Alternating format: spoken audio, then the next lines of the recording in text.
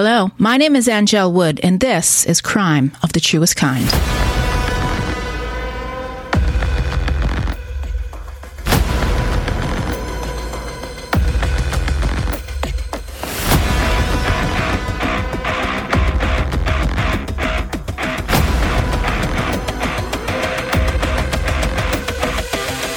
I have very exciting news to share with you at the beginning of today's episode.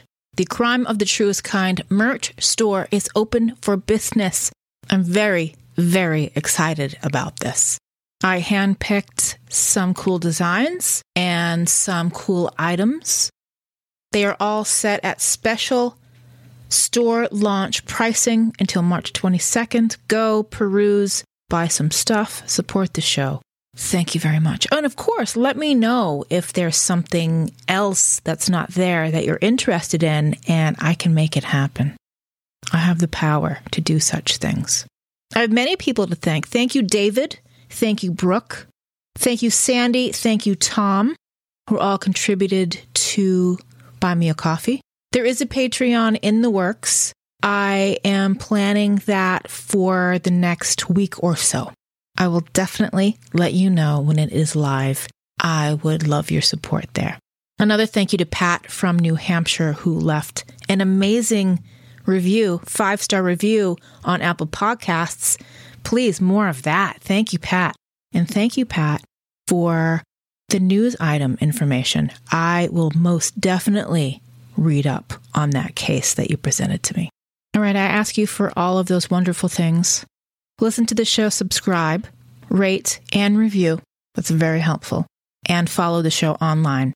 crimeofthetruestkind.com, where you can find the brand new merch store. Crime of the Truest Kind on Facebook and Instagram, at Truest Kind on Twitter, at Truest Kind on TikTok. I can't say that with a straight face, but yes, I am on TikTok. And I do post videos there from time to time. And there will be heavy dog content. I actually had to kick Otis out of the studio because he was making way too much bulldog face noise. Oh, and it was Otis's birthday. He's 5. This is episode 13. This is part 3 of the Station Nightclub Fire, West Warwick, Rhode Island. This is part 3 of 3.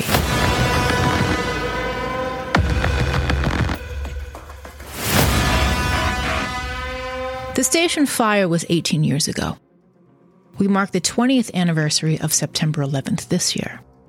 Each seemed like a lifetime ago, a distant memory for so many of us who weren't directly affected. But for so many more, each event was catastrophic. When I think back on February 20th, 2003, the same kinds of feelings come to me that I felt on September 11th, 2001. I was on the radio when both events took place, and I saw firsthand what it did to people. Now, as a radio host then, we were live in the studio playing music, interacting with people all day long. It's not always the case for radio now. A lot of radio stations that you'll listen to at any time of the day, it's pre-recorded.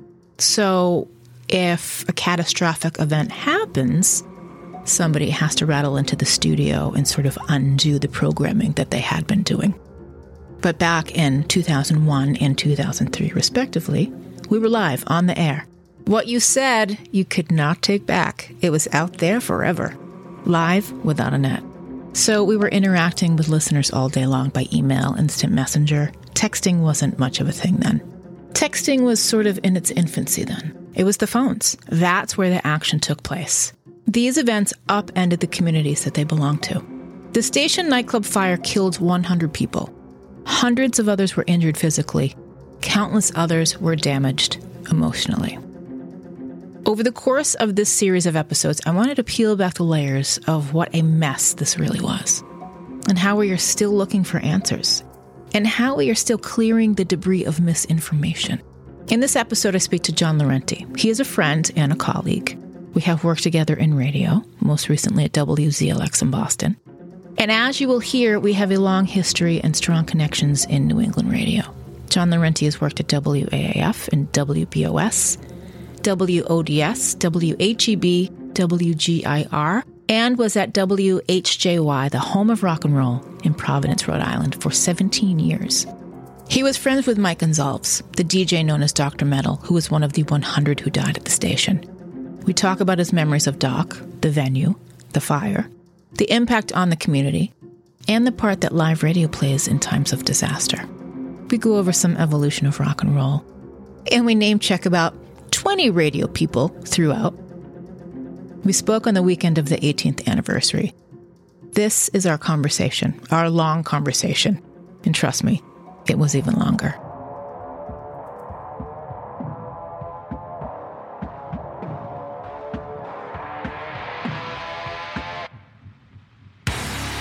John Laurenti, right out of the gate, we worked together for a while at WZLX, and we also sort of shared time at another radio station in New Hampshire. Yeah. Shelby replaced me. You did Shelby stuff. That's right. That's right. And none of us are there anymore. No.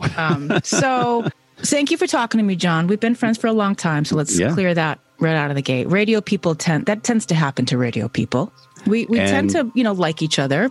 Yeah. Most people, most of the time. There are D-bags, no doubt about it. No doubt about it. And we can name a list, but we're not going to. Let me ask you this first. You worked at WHJY in Providence for quite a while. So you were part of the Providence music community. Yeah. Tell me a little bit about how you're a Bostonian, grew up in Dorchester. Tell me a little bit about how you started radio in Providence. And then I want to talk a little bit about your experiences after that.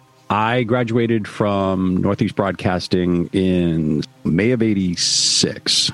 I started at ZLX the second week that station went on the air as an intern, and slowly but surely worked my way up to board up, on air.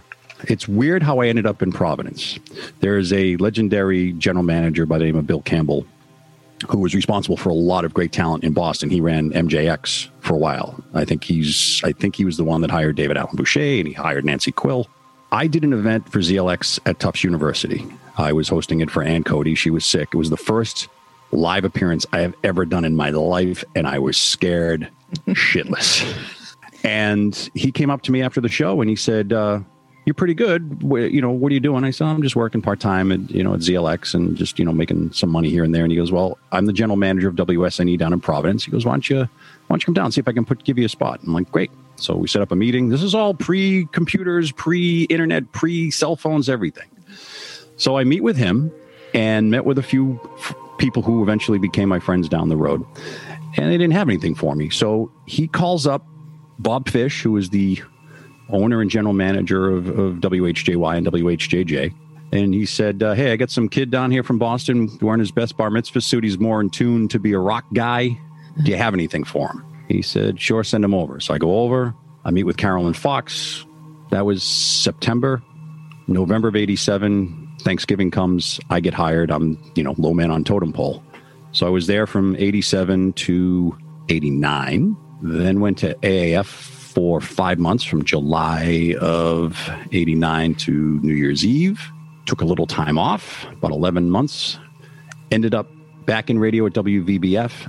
And in the interim, HJY was looking for an overnight guy. And the PD hadn't changed. So I reached out to him. I got interviewed. And Doc was also a part-timer. He had been doing the Metal Zone at that point for quite some time anyway. And Doc got the job. And the thing is that my 2 years there, people that don't work in radio don't understand how you become part of a family. Yes, there are D-bags out there. There are people I bet you haven't seen in 20 years. You could pick up a conversation just like that. We're a unique community. We're a misfit bunch. We are the island of misfit toys, yes. My first night back was, and the only reason I remember this is because I had such a great time at HJY. It was October 9th, 1991. It was their 10th anniversary. Again, since I was low man on totem pole, everybody from the station went to the birthday party at the Civic Center to see Alice in Chains open for Van Halen. Doc was doing overnights, and it was my first shift back. And Bill Weston says to me, and Bill is one of the greatest PDs I've ever worked for, and I've worked for a bunch, but he really built my foundation on how I treat people during my time as an APD and a program director. So he said, "No, Doc wants to go to the show, so you do 7 to midnight. You'll be fine." And I'm like, "Yeah, I'm not ready." And he said, "Don't worry, everybody that will be listening to HJY will be at the Civic Center anyway." So that was my vote first of night. Confidence, John. Yes. So my first night back is there, and I hadn't I hadn't seen Doc in a while. He comes in, we do our crossover. We had been friends prior to that, from my early time there. And I'll never forget it. He said to me, you deserve this position. And I said, well, thank you. I said, but I get it. I said, and I'm not, I said, you've been here longer. And he goes, that's right. Seniority, baby. Seniority. And everybody does a doctor medal, and that's usually what it is. From 1991 to 2005, I was part-time. I was production director. I was afternoon guy for 10 years with Jeff Charles. Eventually became APD music director when the nightclub fire happened. And I'd already been an APD MD at that point for about 3 or 4 years. And you had been to the station a number of times. Numerous times. Right? Our good friend Kenny Young, who is a utility player at ZLX now. Yes. I love Kenny Young. He's not a D-bag. No, not a D-bag, and one of the tallest gentlemen you'll ever meet in radio. That's right. I think I got him in and a bunch of his friends to see Winger or Reb Beach. I know it was an offshoot of Winger. That sounds about right. And that night was probably just as packed as it was for Great White. Yeah. Maybe a little less. Mm-hmm. Mm-hmm. When the fire happened, Kenny remembers how tightly packed it was. We were at the soundboard, and it was a tiny little packed club. Yeah. And, he thought back to that night. And, the thing is, and this is a discussion for another time, but again, our good friend Carter Allen, who we worked with at ZLX, you worked with him at BCN, right? He was already gone from BCN by the time I was at BCN. Carter and I had a really good talk one night about there was a reason Great White did well in Rhode Island. There is a reason that AAF was as big as it was in the western part of the state, because that was, black T-shirt crowd. BCN never played Great White or Winger or Poison or Motley Crue early on. So people were looking for this great music. And it's not a slam against BCN, because that gave, and I'm going to mention some colors that don't exist anymore, it gave, the CGYs of the world a chance to play those bands. It gave AAF, it gave HJY. So when bands would come through town, they would play Providence, but there was nowhere for them to really play Boston, because Boston never embraced those bands. Right. Sure, the suburbs did, the kids from the suburbs did, but the city proper, no. So that's part of the reason, that the station nightclub was so packed that night, because Great White was one of those bands that we just, embraced. And plus, working in radio when hair bands were, still big and still in existence, then to just flip the switch and bang, grunge is here. You saw put a lot of bands out of business. A lot of bands that had been signed. Yeah. Lost everything. Yeah.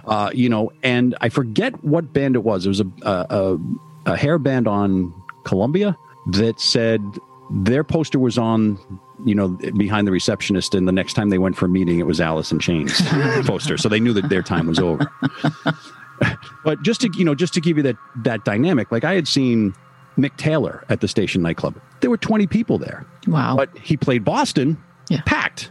So that's the difference. It's the same with, so many other bands. And that's why, I always said BCN didn't, shun those bands. They just didn't play them, because that's not what Oedipus played. It was more alternative, what we now just define as classic rock. I had been to the station a bunch of times. I had helped Jeff, they were new to the business. So he would ask, is this band right for us? Who was booking the station when the Didarians took over? That's not clear to me. I don't know who physically was booking the bands, but Jeff would call me, because A, they were an advertiser, B, we were friends. And it was, I'm just going to throw a name out there. Hey, Dawkins coming to, what do you think, what do you think they're worth? And so I got to, I had to check with other clubs or people in the business to see what they were charging, just because you don't want to pay $40 to go see a band at a club. Yeah. Especially a club that tiny. I imagine deals were different back then, too. Oh, yeah. It's way different. Yeah. This fire has changed a lot of things as well. But, Jeff would call with questions. And Michael, from what I remember, ran the day-to-day stuff. He was the business guy. And because Jeff was the TV guy, he handled the marketing, the promotion. We'd have him on doing interviews on the, on HJY. You think clubs are struggling now. There is a time that, a lot of clubs weren't getting the right bands, or they thought they were getting the right bands, but they weren't getting the crowd. And so that's where you work in tandem.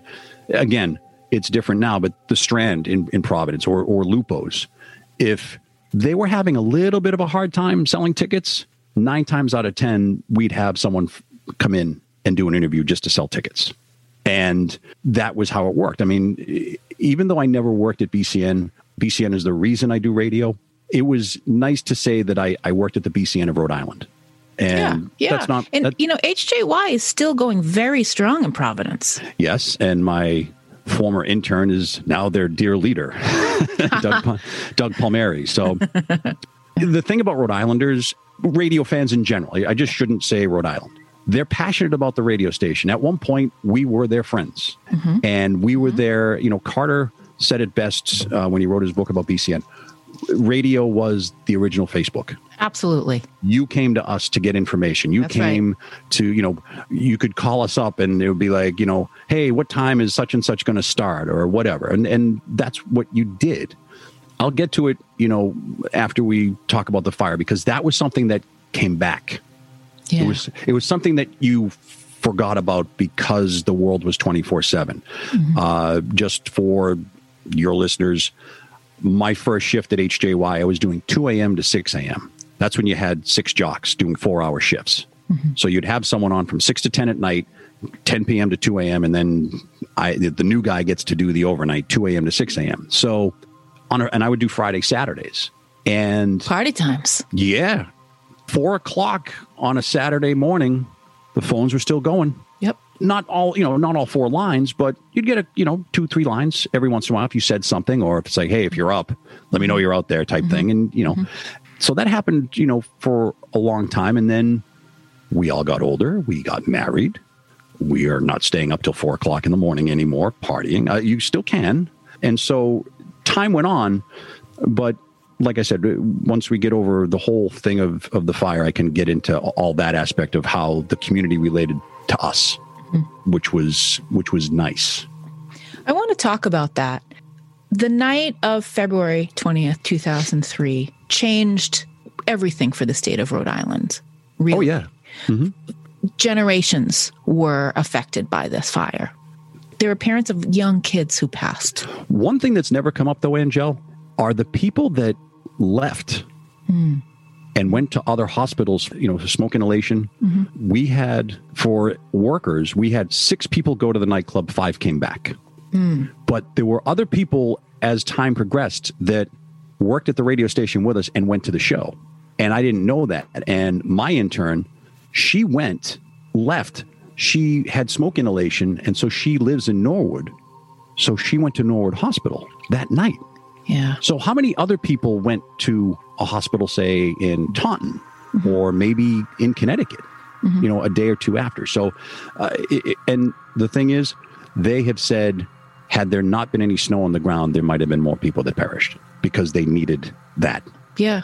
There are a lot of people who were burned who came out and laid in those, and there was a lot of snow that day. Oh, yeah. We had a lot of snow. And speaking to firemen from different houses, Warwick, of course, is where the airport is. So there's 2 ways to get in to the station nightclub, and it's that main road. So firemen that I knew said that they were driving up one way or coming down the other. They thought a plane had crashed. Wow. Because there were people just on the sides of the road in shock, tattered clothes. Some were burnt. And you just go, what? But where do you go? And it's really weird. A friend of mine, his name's Rob Riff, and he worked at the radio station with us as well, but he went as a fan. And he put his picture up yesterday on Facebook. And I really haven't been on Facebook a lot lately, but he was in the doorway. And I always remember him telling me this story. He was in the doorway. He was on top of the people. His sneakers, he was wearing Converse high tops. He said his sneakers were melting. And somebody grabbed him and threw him into the parking lot. And he said, when I turned around, everyone in that doorway was on fire. Oh, my God. That's how close he came. He's not the only one. And the other thing that my partner, Jeff Charles, brought up, the station nightclub had been a restaurant for many, many years. Right. 30 until plus. About 91, it really changed. And people that were in the fire, and I've spoken to many of the survivors, some people had said that they felt like things dripping on them. Yeah. And people thought it was the insulation. It was the grease in the wood frame. Oh. It had been a restaurant for 30 years. So all that grease just sat in that wood and just saturated it. And now, granted, some of it could have been the foaming, some of it could have been electrical wiring. But overall, it affected that. And one of the things I regret that night, but because I had so many things going on, first of all, Big Jim Stearns, not to be confused with Big Jim, he was doing 7 to midnight that night, and we were doing a Guinness promotion the next day. And so the guys from Guinness were in the radio station, and Jim, since I was there, could I help him do the interview? Doc had come in, and just to break down the fourth wall, Doc recorded his overnight show. I mean, I'll never forget this night. This is how it went down. It was about 9-ish, and the Guinness guys had brought pizza. And so Doc was handing out pizza to people that were in the station. It's like, help yourself. And it was fine. In the radio station. In the radio station. Mm-hmm. So he recorded his show. And then we were in the midst of the interview and the door was open. And he caught my eye. I waved to him. He knew both Jim and I were going to go to the show as soon as he wrapped up. I was working on the music logs for the upcoming week to move into the house we're in now. So that's why I was there that late. So I said, once you're wrapped up, let's go and we'll get on there. The thing that sucks is I never got to say goodbye. Yeah. I waved to him. Yeah. Just around a little bit after 11, I'm about to wrap things up. And he says there was a fire at the station. Now, we had just moved to the new building off of 95 where HJY is now. Been on 95 South. It's the building right after the Big Blue Bug.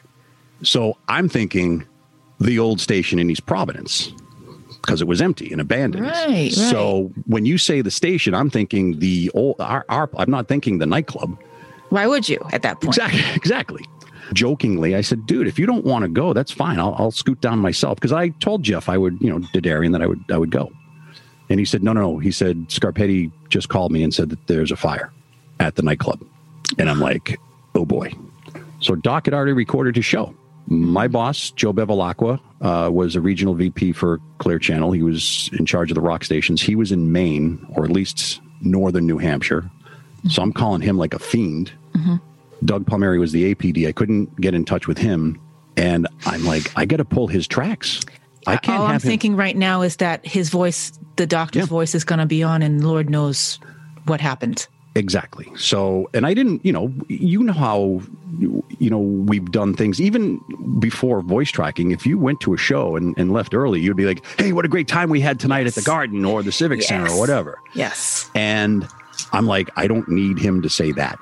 And of course, by midnight, I can't ignore the situation because now it's all over the place. Right. So I physically pulled the tracks.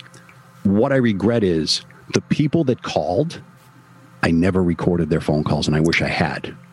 Because I had so many things going on, like, is Jeff going to come in? How can I get in touch with Joe Bevilacqua? I'm still trying to do that and do a radio show while there's a major catastrophe happening in our backyard. We had a less major catastrophe on FNX the next morning. Of course, you probably remember that how the FNX radio network was across New England, and it was heard at 103.7 in Providence at the time. Well, we had no idea because of the way the computer systems would overlap. We'd have one set of commercials playing in Providence, another set of commercials playing in the Boston area, another one playing in Maine and New Hampshire. And we didn't hear what was going on in Providence in the Massachusetts studio. Well, evidently, we were still playing the commercial for the Great White Show at the station in the morning. I cannot apologize enough to anybody. I'm so sorry that we didn't have the foresight to take that off the air. People were calling us, begging us to stop, and we're like, "Oh my God!" We were dumbfounded. It happens, I mean, you can't. That's part of the downside of computers, if you will. I finally got in touch with Joe a little bit after midnight. I was on by myself from midnight till 1. But like I said, the reason I regret not taping the phone calls is there's a photo of a bouncer on the side of the stage. Now there's, I don't want to call it an atrium, but there was some glass, like a sunroom kind of thing, right? Yeah, that's like, because it was a restaurant, you'd put seats there. Well, that's where that's where the pool tables were. Right. So for the show, they moved the pool tables. And I'll never forget the sight lines. You could be on the side of the stage, but you would be behind the lines, so to speak.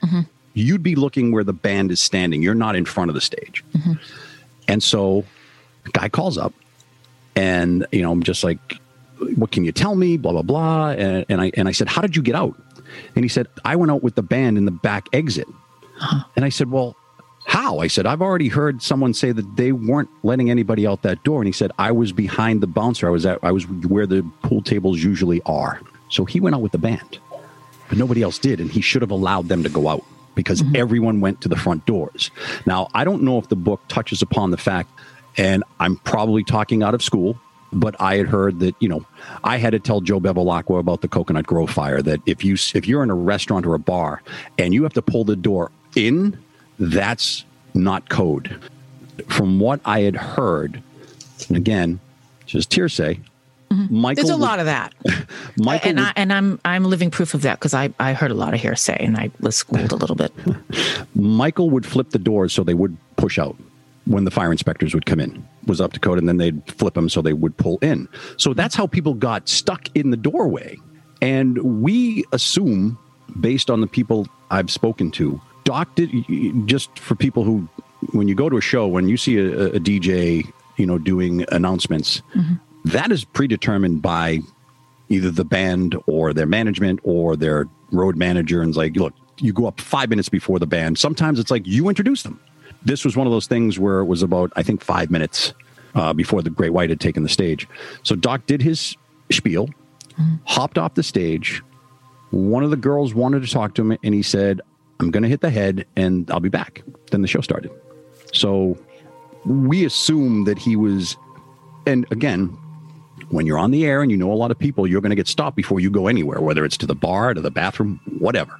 So we don't know if he made it into that tiny little hallway where the bathroom is, but I know he was found with a bunch of people, and it was, mostly smoke inhalation. I mean, that thick smoke from everything, from the foam, everything. It was an accelerator. That's why the flame rose so high, so fast. Right. I've always said that is there a need for pyrotechnics in a club like that? The other thing is that club did have high ceilings, but there's an overhang where the stage is. So instead of being 11, 12 feet, it was 8 feet. Fire, the sparklers were 15. Yeah. So if he had moved them a couple of inches forward, we might not have this discussion right now. It's such a comedy of errors for me because I understand that there's a segment of families and survivors who say the owners are solely to blame.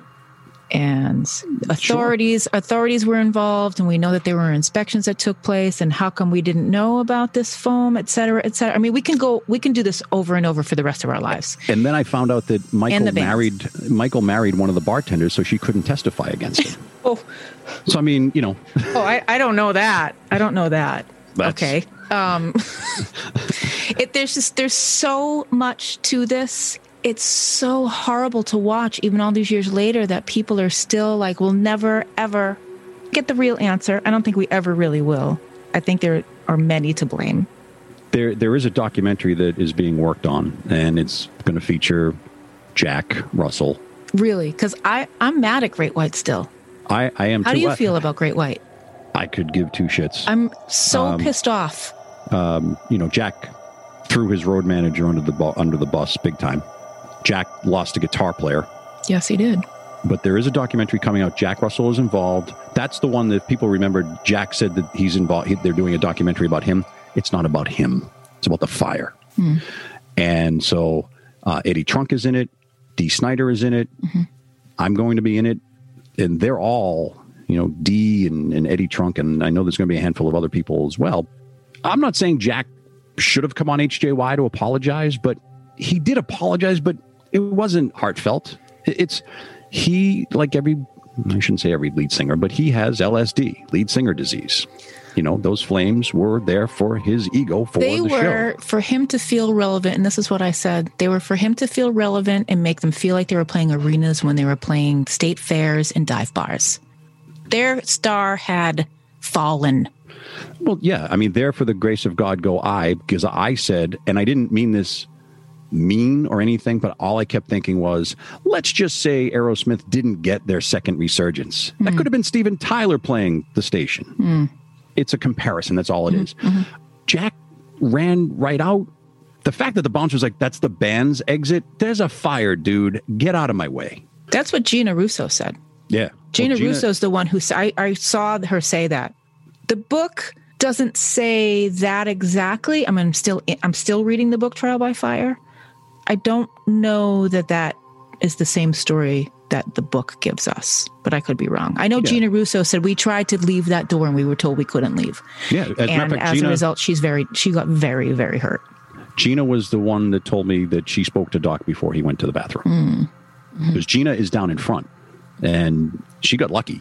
She only got second-degree burns from what I remember, I think, on her arms. And maybe, she lost an ear. Yeah. She had a very large burn on the side of her head. She has burns on her arms. She was not supposed to live. It was very, very bad. It was very, very bad. They couldn't identify her at first. She kept telling them, I have my ID in my pocket so you can identify me. Tell me what the feelings were in the days and weeks after the fire in Providence and in the community. Jeff Charles, my partner, came in at 1. We were on the air until 5. And then Paul and Al came in a half hour early. I mean, because that's Joe Bevilacqua. I give him all the credit in the world because at that point, I mean, Paul and Al in the morning show, so they were probably asleep. Got awoken by their program director saying, can you get in? John and Jeff are on now. And of course, they got filled in with everything. So Jeff and I left at 5.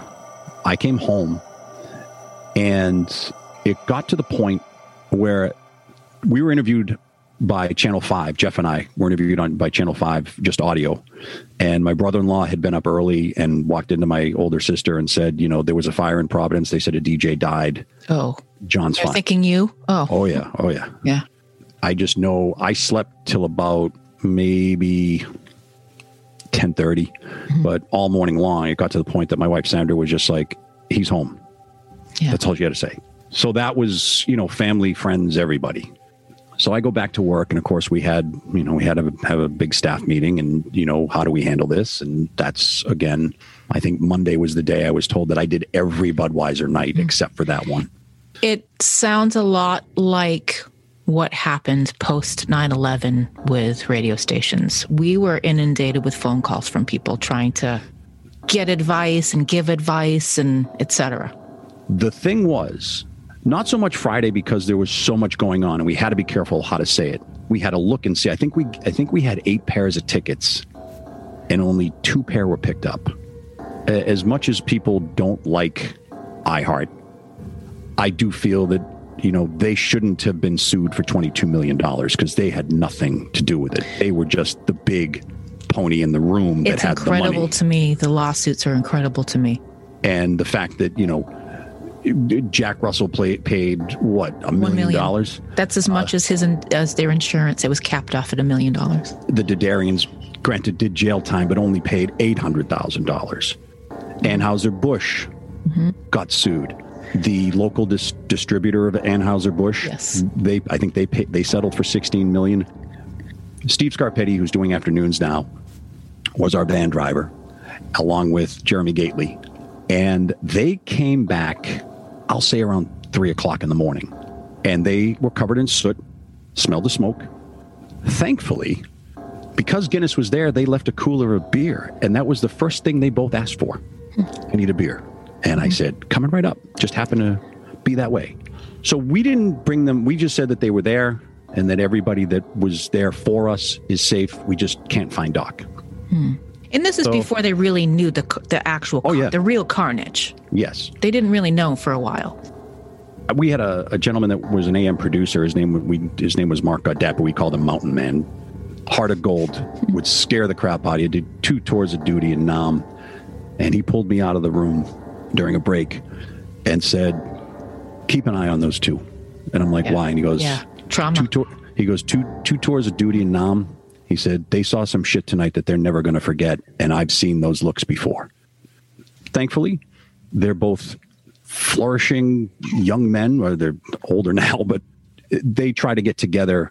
I don't know if they got together this year, but they try to get together with the other people that survived. Just that little unique circle from the HJY people.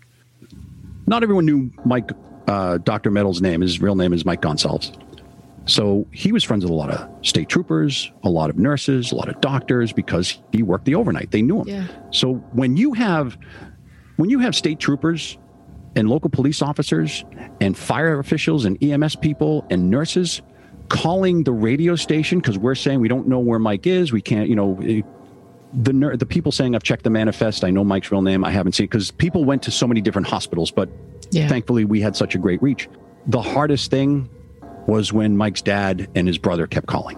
And this is, it's not a joke, it just happened to be that time.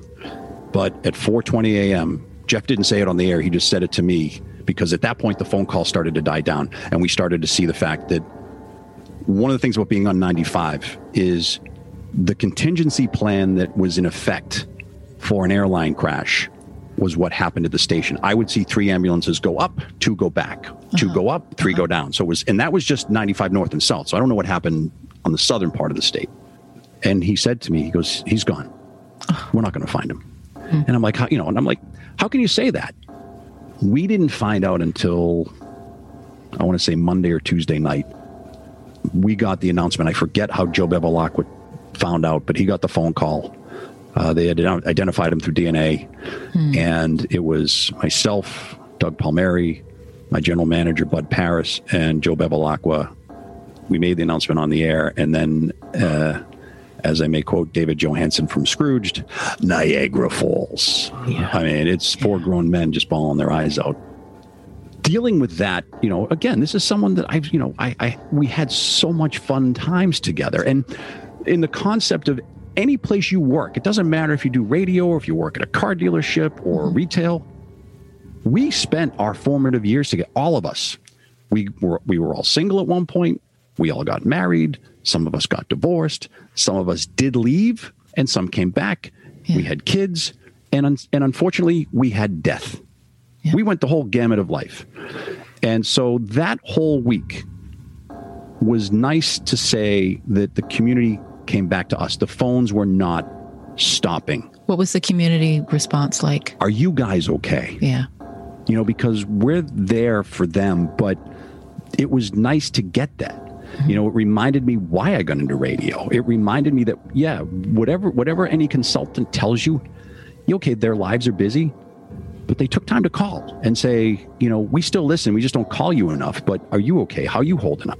And they'd tell us funny stories about Doc. They'd tell us things he would say, or if they knew people, and then we ended up having, we had Gina in quite a bit. We had a wonderful guy by the name of, his first name is Donovan. I want to say Donovan Williams.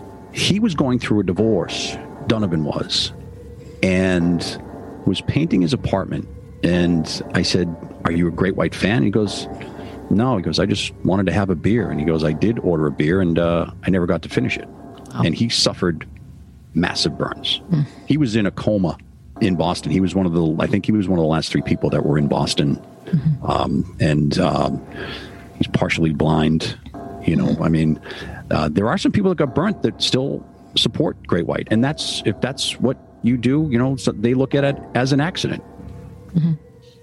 Yeah, in a way. But when the lead singer doesn't, I don't want to say he doesn't feel any remorse. I'm sure he has to live with it. But like I said, use the platform for HJY and come and apologize and make it worth, our while. So we're getting phone calls from the listeners. But you're right. We ended up getting phone calls from a lot of radio stations around the country. Like, look, were there jokes made? Yeah. There were horrible jokes made. I remember a familiar New Hampshire radio station was telling really inappropriate jokes about station nightclub fire. Yeah. And they're all hacks. They're all hacks. All of those. I will never name them, and I will never tell you the terrible jokes, but they're all hacks. Yeah, and I heard some of them. But I would say overall, when you get a call from Atlanta, Georgia, or Texas, and they're calling us to say, hey, we're really sorry because we've all done shitty bar gigs in dive bars, and it could have been any one of us. I mean, that's how it resonated with me the most. As somebody who goes to shows, I mean, we go to these shows and we pack in these rooms with a level of confidence that we're going to be able to walk out. there's tons of stories. There's a story that I heard, from a very reliable source, a very good friend of mine who worked at the radio station. He was in a band, and one of the guys is like, hey, do you want to go down to the station and see Great White? And he's like, nah, I got to get up for work in the morning. I've seen them before, and I'm sure they'll roll through town at some point, and I'll see them at Great Woods or whatever it was at the time. They get together the next night just to hang out as friends. The guy said, yeah, I went down, but by the time I got there, the fire had already started. So he said, I was pulling people out of windows and, I was trying to help. And, what do you, I see that. And his sister came in the room. So she lived in another apartment. They were older. It's not like they were living at home with mom and dad. Come to find out that he said, how did you get out? She goes, someone grabbed me and put me on the hood of a car. Her own brother saved her. You hear those stories. And like I said, I lost a friend and I lost 99 listeners who I probably had met numerous times. Yeah. They probably called in, requested a song, won tickets from you sometime or other. Yeah. So close to home. And I've always felt that. And I didn't work as closely to the Providence listeners as you did. There's not a day that goes by that I don't think of Mike, because I saw him every day. I don't believe in spirits or ghosts. It's just me. Doc was notorious for hooking up with exotic dancers. He would use my office. And the reason I know this is there had been one day that I went in and it smelled of glitter in the air. I don't know if there was any glitter. Well, maybe. I saw him that afternoon. He was coming in to, do a show, because I locked my office because radio stations are notorious places for things just being lifted. Getting up and walking away? Yeah. So, and that's where all the music was, my, computer, the whole deal. So I said, Doc, were you in my office? He goes, yeah, wasn't the first time though. And I go, well, I said, how'd you get in? The door's locked. He goes, I know where LaRiv, that's our engineer, goes, I know where LaRiv hides the key. I'm like, okay.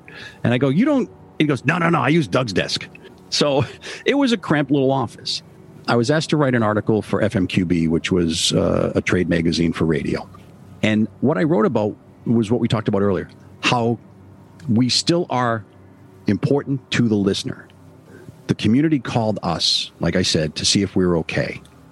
Prior to that, a music director schedules the music, just so you people know. And so that's his or her job, is to make sure that the separation is fine when we are saying, people say, oh, you guys play the same song all the time.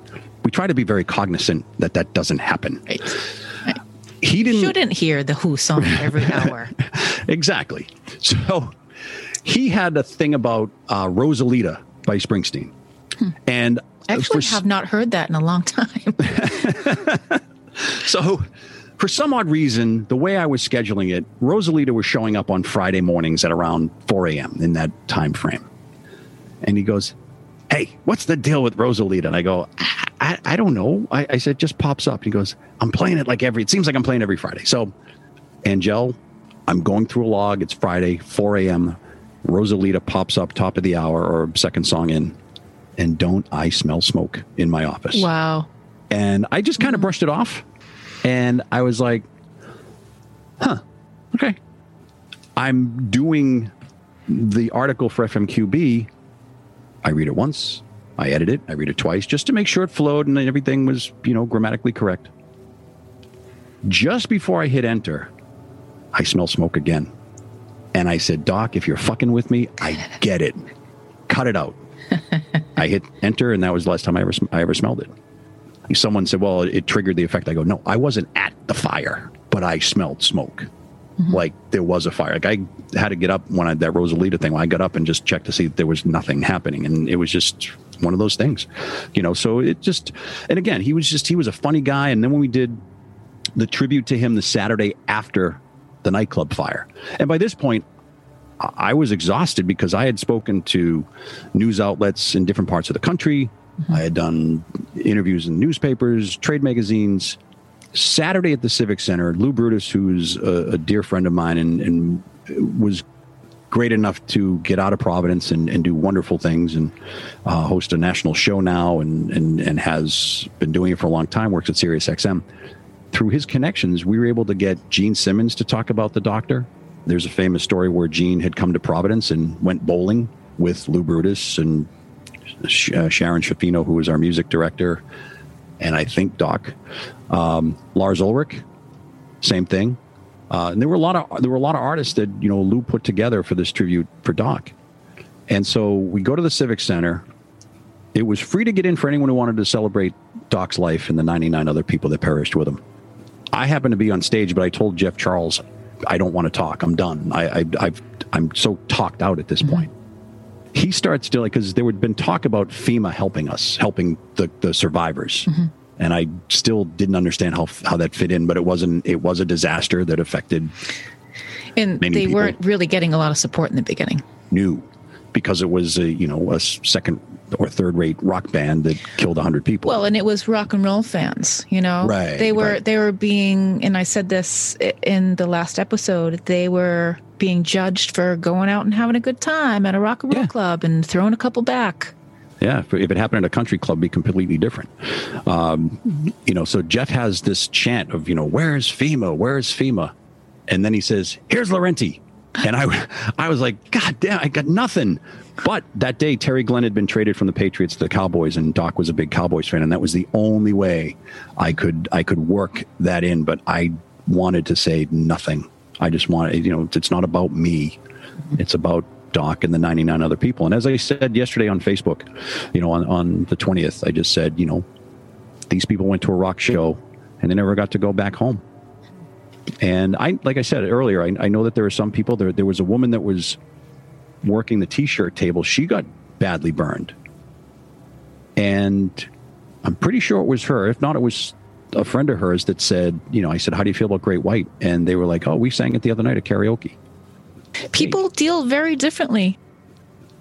A couple questions that are brewing in the back of my mind. When you were talking to national press, what were they asking you? What did they want to know? Some of them wanted to know the layout of the club. Some of them wanted to know how we were dealing with it in the community level.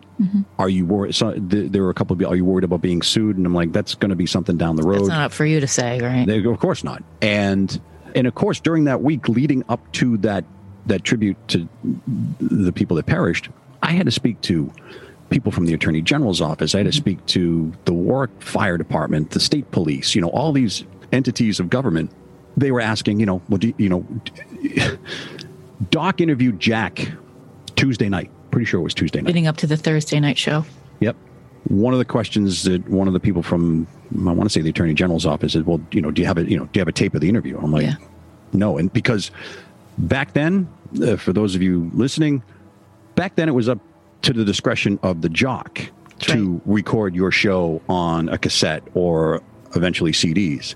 Now, every time the mic is cracked, every break gets recorded, all digital, because they're watching everything and they want to make sure you don't say the wrong thing. Oh, yeah. Going to make sure that you mention that Las Vegas Music Awards every 5 minutes. I said, that's up to the discretion of the jock. And it's like, well, we heard that, Mr. Gonsalves, asked Jack about pyrotechnics. Oh. And I said, no offense to Mike. I said, but when it came to interviews, he was not the Mike Wallace of interviews. And I said, he could care less if he was going to set off pyrotechnics. Yeah. And I said, I heard the interview. I don't recall pyrotechnics. I said, unless you're talking to Gene Simmons or Paul Stanley of KISS or maybe Brian Johnson or Angus Young of AC/DC, then I will ask about pyrotechnics. Not when you're playing a club. That's not going to come up. Small room. Yeah. I said, I don't have any tape of it. Well, we heard. I'm like, well, you heard wrong. And the funny thing about that is I was still there. Doc was filling in 7 to midnight. So I'm listening to the interview and he plays Rock Me by Great White, which is close to an 8-minute song. Comes back, finishes up the interview. We'll see you Thursday night at the station. Gave away a pair of tickets, I think. He comes back to where I am and he goes, oh, you're still here? And I said, yeah. He goes, you heard the interview? I said, yeah, it was pretty good. I said, did you tape it? He goes, nah, it was live. I go, dude, you played an 8-minute song in between the interview. I go, what did you do? He goes, I put him on hold. He's Jack Russell. Where's he going to go? So that was our thinking. You're playing a nightclub and we love our music, but you're not playing the Civic Center. That's right. And I just thought it was funny they put him on hold, but where's he going to go? And the fact that, unfortunately he was the reason that Doc's not here and the 99 other people are not here. And that's questions we were being asked, especially for Channel 5, are just, how many people went. Club was overpacked. I said, I don't know, based on... There's an ongoing discrepancy there. They'll say that it wasn't. Other people say it was. It was. Just from the people I know that were there, it was overpacked. I mean, it's, as the term goes, and please forgive me, but it was elbows to tits. I mean, that's elbows is the way I refer to it. So, it was overpacked because Jeff didn't want to charge a lot of money for those tickets. So I'm sure they sold as many as they possibly could. And plus they got friends in. Let me ask you about that, because there's a lot about the Derderians and how they are just the worst people on the face of the planet. And I understand why people are angry with the Derderians, because there is a responsibility placed on them because they owned the building that burned. Exactly. I know you were friends. You say you were friends with Jeff. I'm not friends with Jeff. I don't know him, but I certainly knew him. He was a very visible personality on the news. What's your feeling about that? I haven't seen him in 18 years. The last time I think I spoke to him was Doc's wake. I shouldn't say it. No. The last time I spoke to him was prior to Doc's wake. He called me and asked me if I was going. And I said, well, of course I'm going. And he said, can I come with you? And I said, I'm not bringing the devil to the dance. Sorry. That's right. I said, I'm not going to wait in line with you either in front of me or behind me when I have to look at Mike's parents, and his family. I said, you want to go? You go on your own. Because they went to, I think, URI together.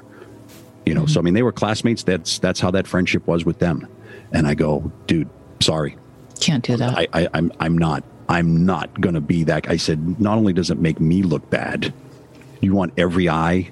No, sorry. I wasn't going to do that. I didn't know Michael that well. I met him a few times, the nights I had been there. And they were always very nice to us. I mean, we helped them. They helped us. We did our best to, promote shows. That's what we do. And like I said, they took care of us when we got there, and just helped them out when we can. And like I said, he would ask questions about, hey, band A is coming to town. They want X dollars. Well, I said, I don't think they're worth it. Or, see if you can, cut it down to maybe half. I mean, it sounds like that they were not equipped to be running the venue that they were running. No, he was, I've heard various rumors that he was across the street watching the building burn and not helping. He was on the phone, like just crying, what am I going to do? What am I going to do? And, I don't know who he was talking to. Yeah, I don't know if that's true. I don't really know what is true because I've heard so many different stories. I'm reading the book, and this is based on 10 years of investigation. I've had people say, don't give the Derderians any time. I think everybody is at fault. I don't think one person is at fault. I think there's a lot of to be placed. It's that, I don't want to use I will use the term. It's a perfect storm where you've got a band, you've got a club, you've got violations, numerous things. But if you're at a club, let's just say, even though it says no pyrotechnics in the contract, and they set them off because they had done it at the Pony Room in New Jersey, I think 2 nights earlier. And they did it recently, and they were like, what did you do? Yeah. And so look, if you're a club owner, you walk up to the road manager going, hey, the contract said, I just feel bad for Dan Beakley because he was the guy that set it up, but he didn't know the room, and he should have known the room. I don't appreciate the fact that he did jail time because the ego of the lead singer demanded pyrotechnics, and Jack needed to pay for that. And the band manager also encouraged Dan Beakley to buy those. Like, we want to shake it up. We want to shake up the performance. Okay. Dee Snider hosted, I don't know if he still hosts the show, it's called House of Hair. So I would always make sure, I would check and see what songs would mirror our playlist. And sure as shit, that Saturday night, Rock Me was on the playlist. And I get an email from the producer of House of Hair saying, hey, we just noticed that Great White's Rock Me is on the show this week. I'm having Dee recut that segment and we'll play something else, but just for you. And I'm like, thank you very much. And I got it. I had it in less than 24 hours. The fact that Dee was able to do that and want to do that shows me that he's a fan and he cares about people.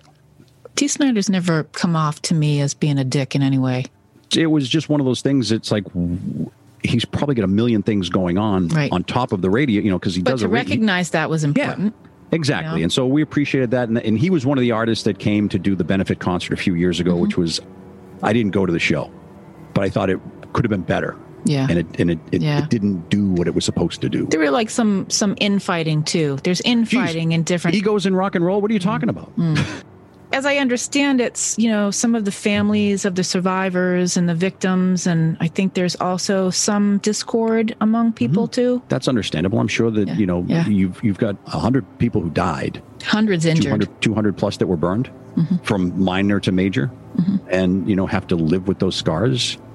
I've heard so many stories over the years, but there was a woman that was a survivor, but I think a lot of her face had been burned, and she was working at Toys R Us or Kmart, one of those stores, and she was in the toy department, and she scared a little girl, and I feel bad. And I know that she's had surgeries, and a lot of the other people have had surgeries as well.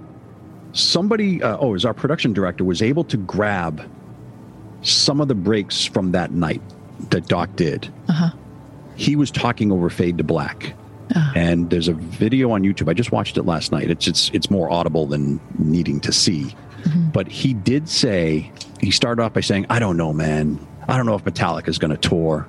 There's rumors they're going to tour this summer, but hey, who knows? Maybe I'm not even going to be here this summer or by then. Oh. He says this the night he dies. And that's heartbreaking. Doc just had his own unique way of being who he was. Yeah, he came off sometimes as a goofball, but he was funny, passionate about his sports, and that's how we got along. Having followed him for almost like 2 years of doing 2 a.m. to 6 a.m. Saturdays into Sundays. He was there live for the Metal Zone 9 times out of 10. And I will say that because of him, he turned me on to more heavy metal bands that I would never, because that just wasn't what I was into. I was punk, new wave, and rock. And Justice for All was the first record that him and the music director at the time said, you got to listen to this band. It's like, spend some time with it. And just listening to the Metal Zone, getting into Rhode Island, it was just, I'd hear some really great songs. And we'd hang out for another hour, just, shooting the shit. And we were young, and it sucks that, he's not here. They're not here. This should have never happened to these people. I'm so sorry that this had to happen. It could have happened in Cleveland.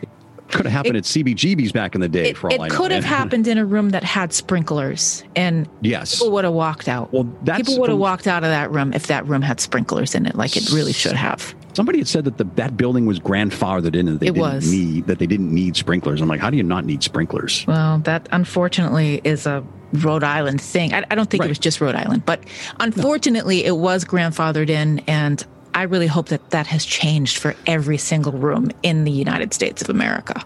I don't know about every single room, but in Rhode Island, I did see a lot of changes. The thing is the most haunting thing is that when there's a fire, drop to the floor.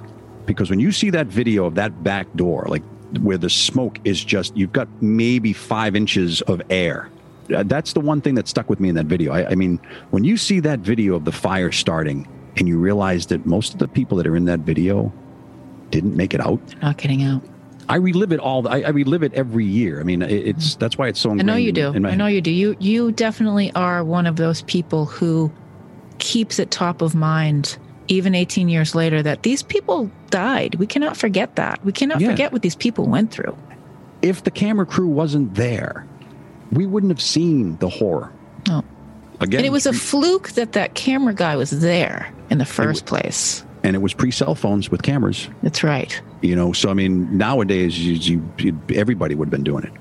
It was just dumb luck. The fact that, Jeff was going to do this story on insulation and whatever. And it was just like B-roll, just going to take some shots, some benign shots of the room. And then look what happened. As a matter of fact, I think it's my intern. She said that she got somehow the entire raw footage, the stuff that you didn't see on TV. Wow. I don't want to see that. I just want to know what happened to my friend. We're told, I know Governor Kachiri said this to a lot of the families when he came back from his vacation. He was meeting with everybody in the hotel that was close by, and everybody was very concerned. And what he was told, and as he understood it, was they were asphyxiated. It was so thick, and that was the foam. Toxic. Yeah, so it's very toxic. Jeff and Mike really wanted to do a lot with the club and getting bands like that There had been talk of, Quiet Riot and, a handful of other hair bands that were trying to relive their past. That for all the Motley Crues and Poisons of the world, there were a ton of hair bands. Who would have worked really well in a room like that. Sure. We see bills like that at the Casino Ballroom in Hampton Beach. Works great. Yep. So it changed the dynamic of everything that we know. I mean, from a club thing. And those, as you know, a lot of the bar gigs dried up anyway. Yeah. As time progressed before this pandemic. So, it was the perfect storm of a beer promotion, because it was a Budweiser born on date thing. So the beer had come down from New Hampshire that day. So you're dealing with Budweiser. You're dealing with a radio station. You're dealing with us doing a promo with Budweiser. We are dealing with a client, the Station Nightclub. That's right. We're dealing with the salesman / DJ that's going to MC the show. And then the fire happens. I didn't know that you could sue Home Depot for the foam. I didn't know that, you could sue the company that made the foam. I don't know how Jack Russell can put his head on a pillow every night and not hear those screams and not. That's what bothers me the most. I mean, I know somebody has to pay. And I know that the tour manager, Dan Beakley, went to jail and he manned up, so to speak, for lack of a better term, and said, yep, I'm guilty. I lit the match. I flicked the switch. It was me. He pulled the trigger, but. And the owners, they're culpable. The band is culpable. I will forever believe that Jack Russell has responsibility here. And he got off. His insurance company paid $1 million and he walked away. And they're still playing. He's still playing. And I remember that, again, the community of radio, HJY and AAF, really not bitter rivals. I mean, we overlapped. Mistress Carey had called me because, we were friendly.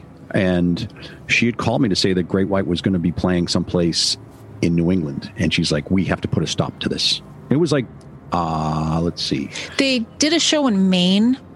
Yeah, but they were supposed to do one either in New Hampshire or maybe somewhere in Massachusetts. I forget where.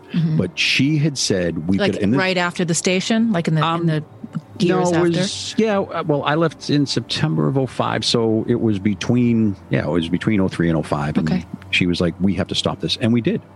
Yeah. She got the word out and we supported it. And that's, how dare you come back where you effed everything up? They're not welcome here. I'm speaking for me. I mean, I know that there's still people that were involved in the Station Nightclub fire that still love them and that's theirs. I don't want to hear them. I don't want to see them. It's it's a genre of music that was pigeonholed. If it wasn't for MTV, a lot of those bands probably wouldn't have had the success that they did. In a way that I look at, the way I was treated, not treated in high school, but I wasn't listening to Rush and Ozzy. I was listening to Devo and the Cars and the Police, whereas New Wave and punk was looked upon the same way as hair bands were, but hair bands were the black T-shirt crowd. It could have been any one of the. That's the irony. It could have been any one of them. Never mind us. The fact that pyro, this fire changed a lot of ways that things are done in clubs. Are they still going to get packed in? Sure. Are people going to pull fire alarms? Sure. I just remember that we one of the nights at the Rumble at once. The fire alarm went off. That's right. And the first thing I did was, I'm trying to smell smoke. Everyone luckily went out and didn't freak out, but it made me think. Again, it just any room that's been redone or reconfigured to be a club, like in the Station's situation where it was a restaurant. Do you think about the wood being saturated with grease and oil over 30 years? No. There's a lot of things that, should be done. I know that when a new club is built, I forget the name of the club, but there was a new club that had opened in Providence about a year after the nightclub fire, and they had exit signs on the floor. Well, and that's a really great point. I actually spoke to someone who got out, Tom Stewart, and he said one of the things that I suggested when anybody asked me what could have helped, exit signs on the bottom. Yeah, because just above the baseboard. When up here is filled with black smoke, you cannot see an exit sign up here. Yes. So I got a tour of the club before it opened. I was doing an event there, and they had spent so much money, but it was I think it was the first new club in Providence that had to be reconfigured. And he said, we spent so much money, but I was like, wow, exit signs on the floor, like just enough that if you got on your belly, you'd be able to see it. So it was like right above, right around near the outlets around that area. And sprinkler systems, sure. Yeah. Fire extinguishers, sure. Staff that is trained to help people exit, be able to corral people out the ways they need to go. I don't know if that happened at the station. Do you? Do you know if there was any security there? To help corral people outdoors? I don't know. Security that help people? No, not that I know of. And like I said, that bouncer on the side of the stage is just, I don't know how I don't even know if he survived or not. There was reportedly a West Warwick police officer on detail that night at the station. I believe that because of, it was the Winger show, I think, that I went to with Kenny Young. That parking lot was very tiny. Like, you had to park on the side street up the street. Yeah. And I had to do that countless times. So and then especially if it snowed. Oh, yeah. And a lot of the reason the foam is the insulation was there is because neighbors were complaining about the noise. That's right. It's in a residential neighborhood. And strangely, the person who sold the Didarians the foam that they bought lived in the neighborhood. Yeah. Was one of the people who would complain about the noise. Talk about a mind fuck, John, right? He probably liked the club. He probably enjoyed the bands that played there, but he probably had kids and made noise. And you're dealing with people in parking lots, you know, smoking cigarettes, smoking joints, hanging out drinking beers in the middle of the night. We've all done it. We've all been there. You and me have done it. Yes. So, I get it. Like, I wouldn't want a club in my backyard. I get it, because it was a family restaurant. No one wants to live near it. No. And it's like your local pizza place became a nightclub type thing. I'm filling in now. I work for Cumulus and Westwood One. They're the same company. And I do part-time work for Light 105. And I was filling in on the morning show. And last spring was the first time I had been back to the station since the nightclub fire. Wow. I never drove by. I never drove by when the shell was still, the building was still there. I never went back to pay my respects when it was an empty lot. But I had some time and I was like, you know what? Today's the day. And I went and I thought, I think that the tribute is beautiful. These people had lives. They meant something to their families, their loved ones. And, you read little things about them. And, I didn't, like I said, I didn't even go there when the makeshift crosses were there. I don't know what it was.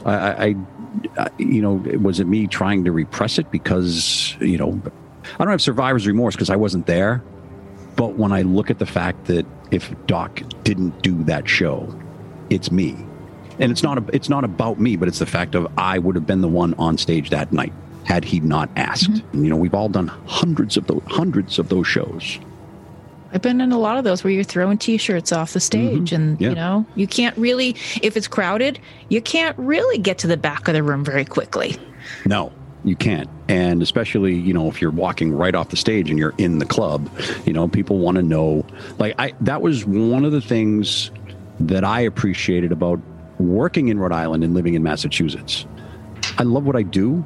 I love music. I love being able to do this with people like you and just talk. But I'm not about, hey, look at me, I'm on the radio. I do a job. It's like, do you treat a mechanic the same way because he can fix a car, but I can't?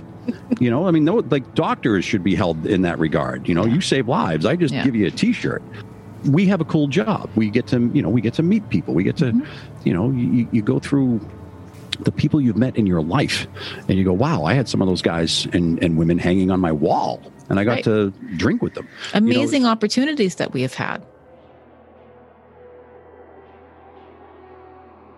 That's one of the things about being in HJY is everybody there I didn't encounter a lot of egos. I didn't.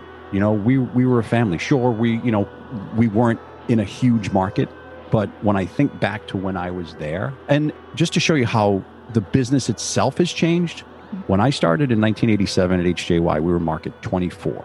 As of right now, I think they're bubbling between 45 and 50. That just shows you the rest of the country has grown. There are other markets that were way lower that are now in the top 10 that weren't even there 20 years ago. It depends where the people are going. So it was, like I said, it was great to be able to work there and then come home because I didn't have to be on, but, I always try to talk to the listeners, because like I said, they at the time they looked at us, I hate to say celebrity, but I mean, that's. No, I understand what you're saying. And I definitely have always felt that being on the radio, when you're live on the radio, it's its own kind of performance. Sure. And that's one of the things. It was like Marty Farrell, who was our promotions assistant at one point, or promotions director, no, promotions assistant. We all love Doc and his style. He had a unique style. Marty said we were having lunch and we were just talking about Doc, and he goes, I just think that, Doc has words swirling around his head and he just grabs what comes at him. and when you do what we do, it changes every day. That's one of the things I like about radio. Every day is different. You're not sitting at the same, you're not sitting at the same desk going over the same report every day. Yeah. And we're all unique in our own little styles and ways. Like there are things that I do that I don't realize I do until I hear it on tape or whatever. But, it was weird. And there are still people I talk to that, and I have no problem talking about the nightclub fire. I don't, because you're right. I don't want those 100 people to be forgotten. I just think what happens is it just becomes sort of like this folklore thing about, like once upon a time these people existed. No. These people had real lives and they had children and they had aspirations. That's the stuff that bumps me out. Yeah, and the jokes that people made about that, I'll never forgive those people for that. But you're always going to have that. Of course. And it's worse now because of social media. I mean, I hate to. I'm all about technology and I'm all about moving forward, but it's easier to say something on Facebook than you would to the face of somebody. Oh, for sure. And radio is the only business. I always use this joke when I first started. You're always going to get this phone call, especially when you're doing 2 a.m. to 6 a.m. or 10 p.m. to 2 a.m. Hi, HJY, you suck, and hang up. I'm like, do you call Domino's and say you suck? I mean, that's, it's the only business where that happens. You want to make people happy. If you just call in and you want to hear a song and we can play it for you. Yeah. I love that. We're your hero. You put a smile on there. My job, the way I look at it is inform, entertain, and if I'm lucky, you learn something too. There's a lot that goes into every show that anyone does, whether you're doing mornings, middays. It's different now.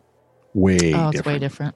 It's way different. And that's one of the things of, with Doc being recorded, it's like, what would have happened had he been there and we, I still had to pretend like we were live, but I was on the air live. But it's, again, what if I had gone home, Angel? What if I wasn't there? What if Jim Stearns had shut down the station at 10:30 or 11 o'clock, the radio station, and let the voice tracks go? Yeah, that would have been horrendous. So it's like, was there a reason that he and I were still there? Maybe. It's just dumb luck in that regard. That was one of the things that Joe Bevilacqua and I talked about. It was just he and I. He had taken me out for a drink probably a week after everything had kind of died down. And he just wanted to thank me for, doing what I did and, thanking me for being there. And that's where that whole conversation, I said, what if I wasn't there, Joe? It's like you jumped into crisis mode. It's a lot like similar to what we did on 9/11. Yeah, pretty much, similar. And it felt similar. It was 9/11 was the first time that,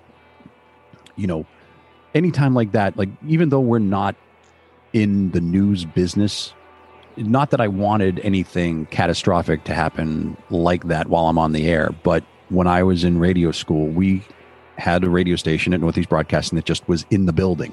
Yeah. And I was on the air because you had to do a shift. It was like an hour. And I was at school the day the Challenger blew up. And our teacher taught us right then and there crisis mode. We had AP, we had to get AP, we had to report the news. We did have a television, it wasn't a great television, but it was there and and it was to report it. So yeah, when 9/11 happened, I had never been more prepared in my life. One of the girls I worked with at HJY, she was a promotions assistant. Her husband had just started flying for American Airlines out of Boston. Ooh. And I did what people did when people called my house and Sandra was like, he's home. He answered the phone. And I was like, thank God. He goes, all right. He goes, you're like the 18th person that's called. I said, dude. But he gave me every rundown of what happens in that situation when there are people in the cockpit. And the American Airlines wouldn't let him come on the air with us, but he gave me everything off the record.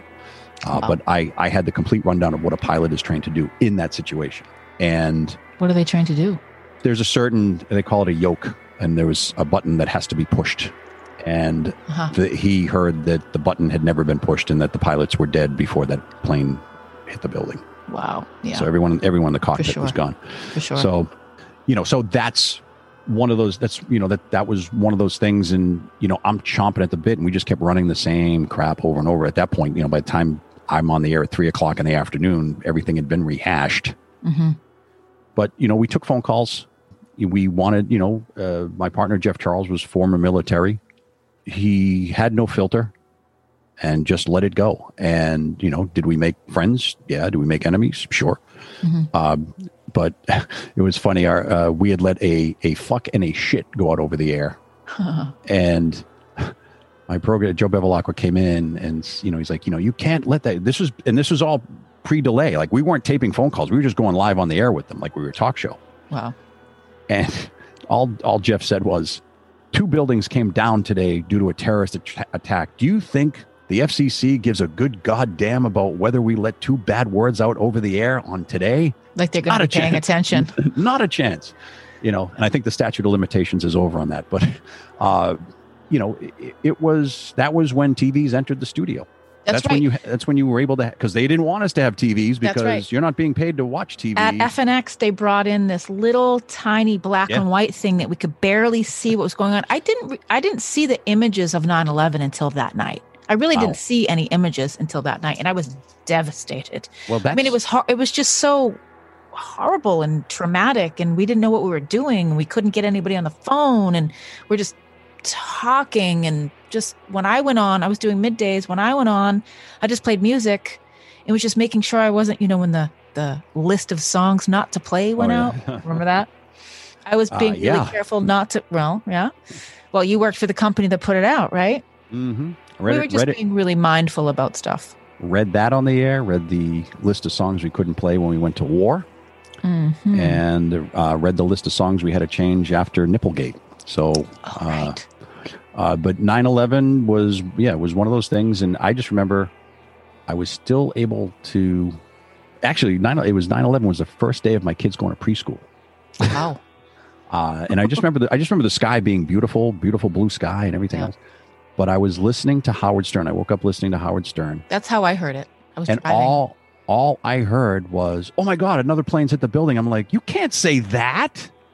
And then I turned on the Today Show, and by the time I got there, there was footage of the second plane hitting the building. And I was like, oh God, this is real. I told the story at, I did an event with a bunch of radio people. It was me, Billy Costa, Charles Laquadera, and Henry Santoro, and she worked at FNX with you, the photographer. Oh, Julie Kramer? Yes, thank you. Mm-hmm. I didn't know she worked at HJY. Oh, I didn't either. She had done a stint. I think it was before I got there. And I'm not talking out of school. I mean, I think people realize that Ryan Seacrest is not here in Boston, saying Kiss 108. Right. But I said when automation came in, HJY would be dark from 7 p.m. Friday night till 5:30 a.m. Monday morning, unless somebody went in to cut their show or whatever. But that it was running on automation. And that's how a lot of it's done now. But Doc hadn't been live at that point, maybe 2 or 3 years. That's incredible to me because it didn't hit my world of radio until iHeart took over in 2017. Yeah, well, ZLX was never unmanned. yeah, right. Well, it was part of it, from what I was told, was, see, there's a former boss of mine has done programming in New York, and he's in Philly now. He's working with Jackson, actually, Paul Jackson. Bill Weston. Bill Weston is his program. Yeah. Bill Weston's his program director. Because both New York and Philly are union cities, there has to be someone live in the studio overnights. I don't know if that's changed, but he said that when he was in New York and Makes Philly, sense. you had to do it. And, of course, there's two very big cities. But again, the dynamic of the world has changed. I don't know if things would have been different had, like I said, if Doc had to be on the air live that night. Do the show, get out the door and get to the radio station.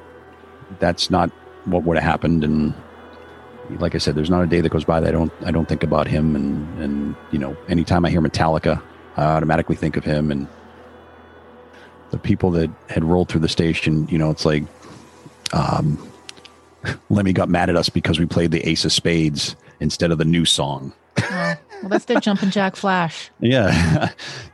But Doc had, hosted the Metal Zone for so long that, when those guys came in to be on, the afternoon show with me and Jeff, he would come in to do interviews with them for the Metal Zone, because it was a big deal to talk to Dave Mustaine and talk to Lemmy and Lars when they would be in there, and countless other people, and it was just like, Lemmy was like, play the new song. It's like, well, I don't have the record. It's locked up in the metal guy's closet, and who's in the studio with us but the metal guy. And I saw him, make a movement. I was like, no, because the program director didn't want to play the new Motorhead for whatever reason. Wow. But there were a lot of good times. I don't think I ever had a bad time with him in or out of the studio ever. Minus, there were some bumps in the road when I first took over as music director and just trying to learn the system. But either than that, we had a really good relationship, and, we'd make bets on football games and whatnot. And he was a huge card collector. Really? He owned, I think he was part owner of a card shop in Rhode Island. And so there was a time when those things came back, and he really was, he lived and breathed metal, but he was, just a regular everyday guy. And, we all gave him crap the day he cut his hair, because it was exactly the same week that Metallica had cut their hair. Oh, don't let friends get friends' haircuts. And he was like, I swear to God, I didn't know they got their hair cut. It's like, well, they did. That was a big story. It was huge. That was a big story, because it was like a whole new metal. Right. And that's, again, that's the thing of these, any musician gets lucky. They work hard for it.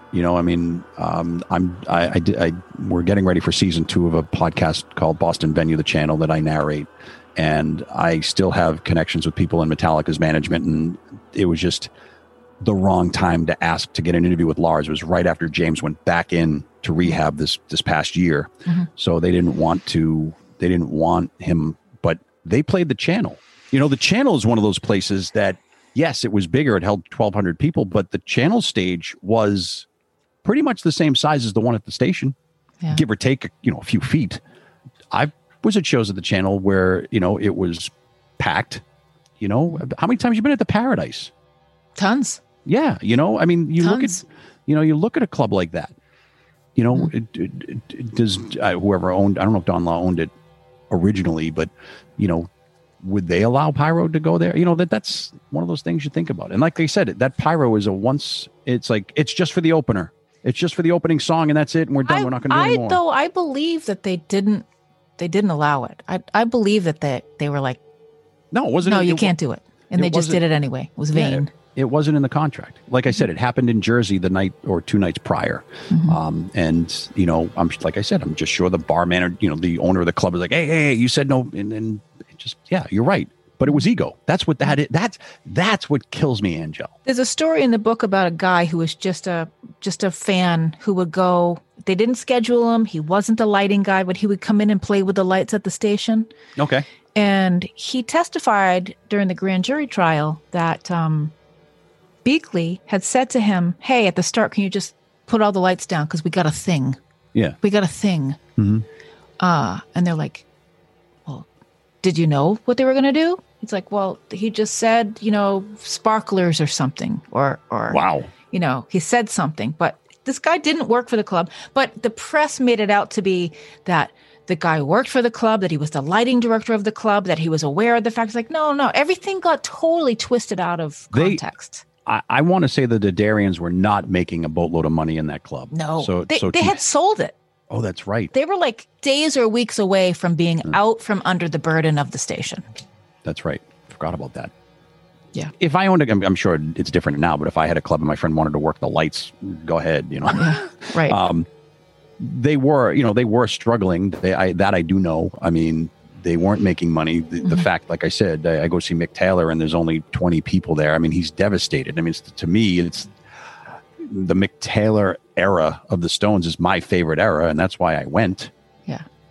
I felt bad for him, but I got to talk to him after the show, type of thing, because there was nobody there. But it's got to be devastating for the artists like that. But again, there were there's a reason the House of Hair did well. There were a lot of bands HJY played, like I said earlier, that only AAF and CGY and HJY and maybe HEB or GIR in New Hampshire played. Yeah, because I remember. I mean, I grew up in Southern New Hampshire when I was in high school, and I remember that's how I heard all that stuff. That's how I heard Motley Crue and Poison and Skid Row and all that shit that I loved when I was a kid. Sure, and I always remember the radio war between WLYN, which eventually became FNX, between BCN and LYN. But I heard songs first on LYN before I heard them on BCN, because it was kind of like the testing ground. Once that band took off, the claws went in. It's like, they're ours now. That's right. And, that was kind of, HJY, and I'm not, tooting my horn or the station's horn, but when you added a record at HJY, because we were in a top 30 market, if you added a song, 9 times out of 10 markets 30 and below, you'd get 10 to 15 stations pick up a record. That's how influential they were. So it was a big deal. And we did get to talk to a lot of people. I mean, there are things I forget we talked about. Or a perfect example, David Lee Roth could have been the guy playing the station when he was doing his solo career. He played drums like that for a while. Yeah. So, and luckily he didn't use pyro, but I mean, it could have been anybody that we have looked up to. I'm not saying I look up to Jack Russell. I'm just using it as an example of it. Could have been someone we liked, John.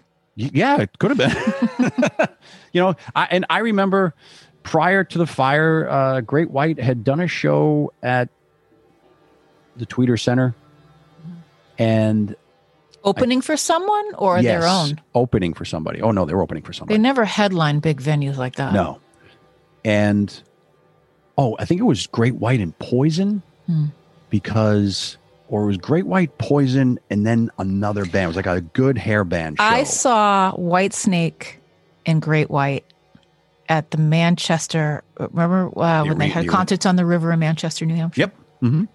Wow. And oddly enough, and I just remembered this, there was a crush of the audience, and I don't think it was for Great White. It was definitely for Whitesnake. But the audience all crushed forward, and I was in that. Oh, boy. And I got pulled out. I remember getting pulled out, and I was walking around backstage around to meet my friends. But that happened to be Great White on the bill, so they're kind of bad luck. Yeah, I forget. I just remember that it was after Great White had played. I don't know why they had just done an album of covers, and I forget if I was there with Doc or not. I just know that I was backstage and hanging out with Jack and CC DeVille. There's a pair. Oh yeah. And I like the conversation, but I'm not living with these guys. I don't know have I seen egos up front, close and personal, of major acts, major rock stars, major musicians? Yeah, we all have. Everyone has a bad day. I get that. But when you see and hear certain things, and then you realize that, Great White never headlined a show. They were always the middler or the opener. You're playing, look, the station was a dive bar. Let's just, call it what it is. It was. It was. It's ego. That's what that was. That was ego. Right. Was has-been. He was a hack. That's why this, documentary I'm working on, or I was interviewed for, Jack said that the documentary was about him. It's not. Because he's so right. He's looking to get back. He's like, hey, look, they're doing a documentary on me, so I can go back out on the road. This book that I'm reading, and I understand, again, I've said this all along, I understand there's people that are like, I don't want any part of that. That's garbage. And that's totally understand that. The writer, Scott James, who's from Massachusetts, worked in Providence and in TV news for a long time. He said he asked Jack Russell for an interview, and Jack Russell agreed to do an interview for the book, but then said, you have to pay me. And he said, oh, I don't pay for interviews. And he said, well, I'm not doing an interview. So that's Jack Russell. Yeah, that's a guy that, is trying to rub two nickels together. He was flipping his hair. There's also a part in the book that Linda Dedarian somehow manages to stand next to Jack Russell sometime during the night of the fire. And she sees him flipping his hair in the parking lot. Now, people handle trauma differently, and I understand people go into shock and they behave strangely, and I get all that. But then he was also promoting his summer tour. When the building is burning down, he's talking to people and he's promoting the fact that they're going on tour. By the way, and they couldn't find their guitar player because it turned out he died in the fire. To go back and get a guitar that he would look, I don't disparage any musician to go back and get, it was one guitar or maybe two guitars, but I know it was a guitar that that meant something to him. And that's what musicians do. I get that. I hadn't heard that story, but the fact that he claims he wanted to help, but he was told not to. Anybody can say that. He knew that he was in a boatload of crap at that point. He knew he was in trouble, and he knew that he had to shut up. He knew that his lawyers, whoever his attorneys were that jumped on board, said, don't say anything. Somebody said that they tried to get on the bus, or they did get on the bus, and the bus tried to leave. I don't know how true that is, but I wouldn't be surprised. They didn't have their guitar player, and they were going to leave. They knew they were fucked. That's why. Pretty much. I don't know what any of the guys in the band are doing now. I don't know if it's a new group of guys. It was Jack Russell, and I think everybody else that was playing that night was for hire, right? It was like Jack Russell's Great White by then. Hired guns. Yeah. I've never seen, I know that he did apologize, but I just know he's never formally apologized.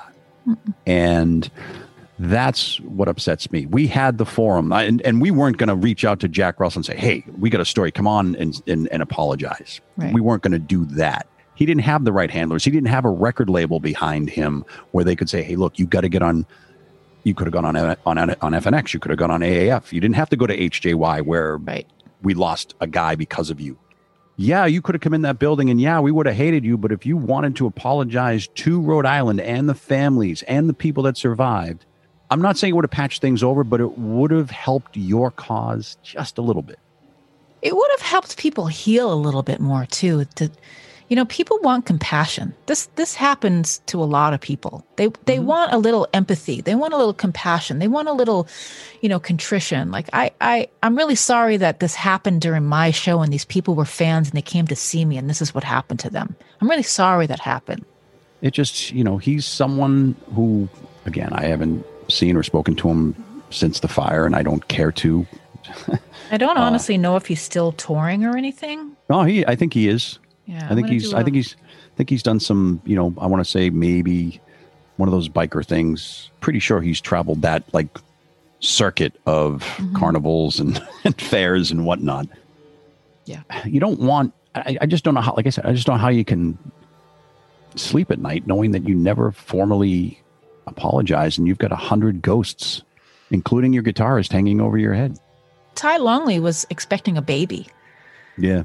Like he died and he didn't even get to meet his kid. Right. It's terrible. And the guy Donovan that I told you about, I think he got divorced while he was in a coma. I think either that or the papers were served while he was in a coma. I mean, I just know Donovan had come in and we'd had him, Gina, and a few other people. And, when they were trying to raise money and we would do everything we could to help them. Like even though we weren't responsible for it, it affected us. And so what do? You take the biggest platform. You do what you can. and they would come on and they would, and we would talk to them. I remember talking to Donovan. It was probably a year after, and he's got a really good sense of humor. He's not, I don't know if he's mad at Jack, but I mean, he wears shorts all the time now because he's hot. So I don't know if it's changed, but I mean, I've been out of HJY now for 16 years, but I ran into him at the parking lot of the Tweeter Center. I was doing a ZLX thing, and I happened to see him, and I talked to him, and I asked how he was doing, and I said, it's the summertime, so I said, "You're still wearing shorts?" And I said, "Are you still using the AC in the wintertime?" He goes, "Yeah." Like, that's something you don't think about. Just his body's just consumed by that. Now, again, maybe some of those scars have healed by now, but this was, when I talked to him, it was, like I said, within a year or two of after the fire happening, and he goes, "Yeah, I have the AC on during the winter." Wow. I'm sure he's not the only one. I can't imagine what people deal with, what their subconscious holds for them. And I don't know the fact that post-traumatic stress disorder, I don't hear a lot about that from the survivors, but then again, I haven't been in that market for a while. Yeah. You think about that. How did they deal with it?Id they turn to drugs? Did they turn to booze? Did they? There are some casualties as a result. Yeah. And, February is definitely a really hard time for people that were part of this. I spoke to that person, Tom, I told you about, and he said, even though I got out and I was at the back of the room and I didn't have to fight so hard, certainly he really had to find his way.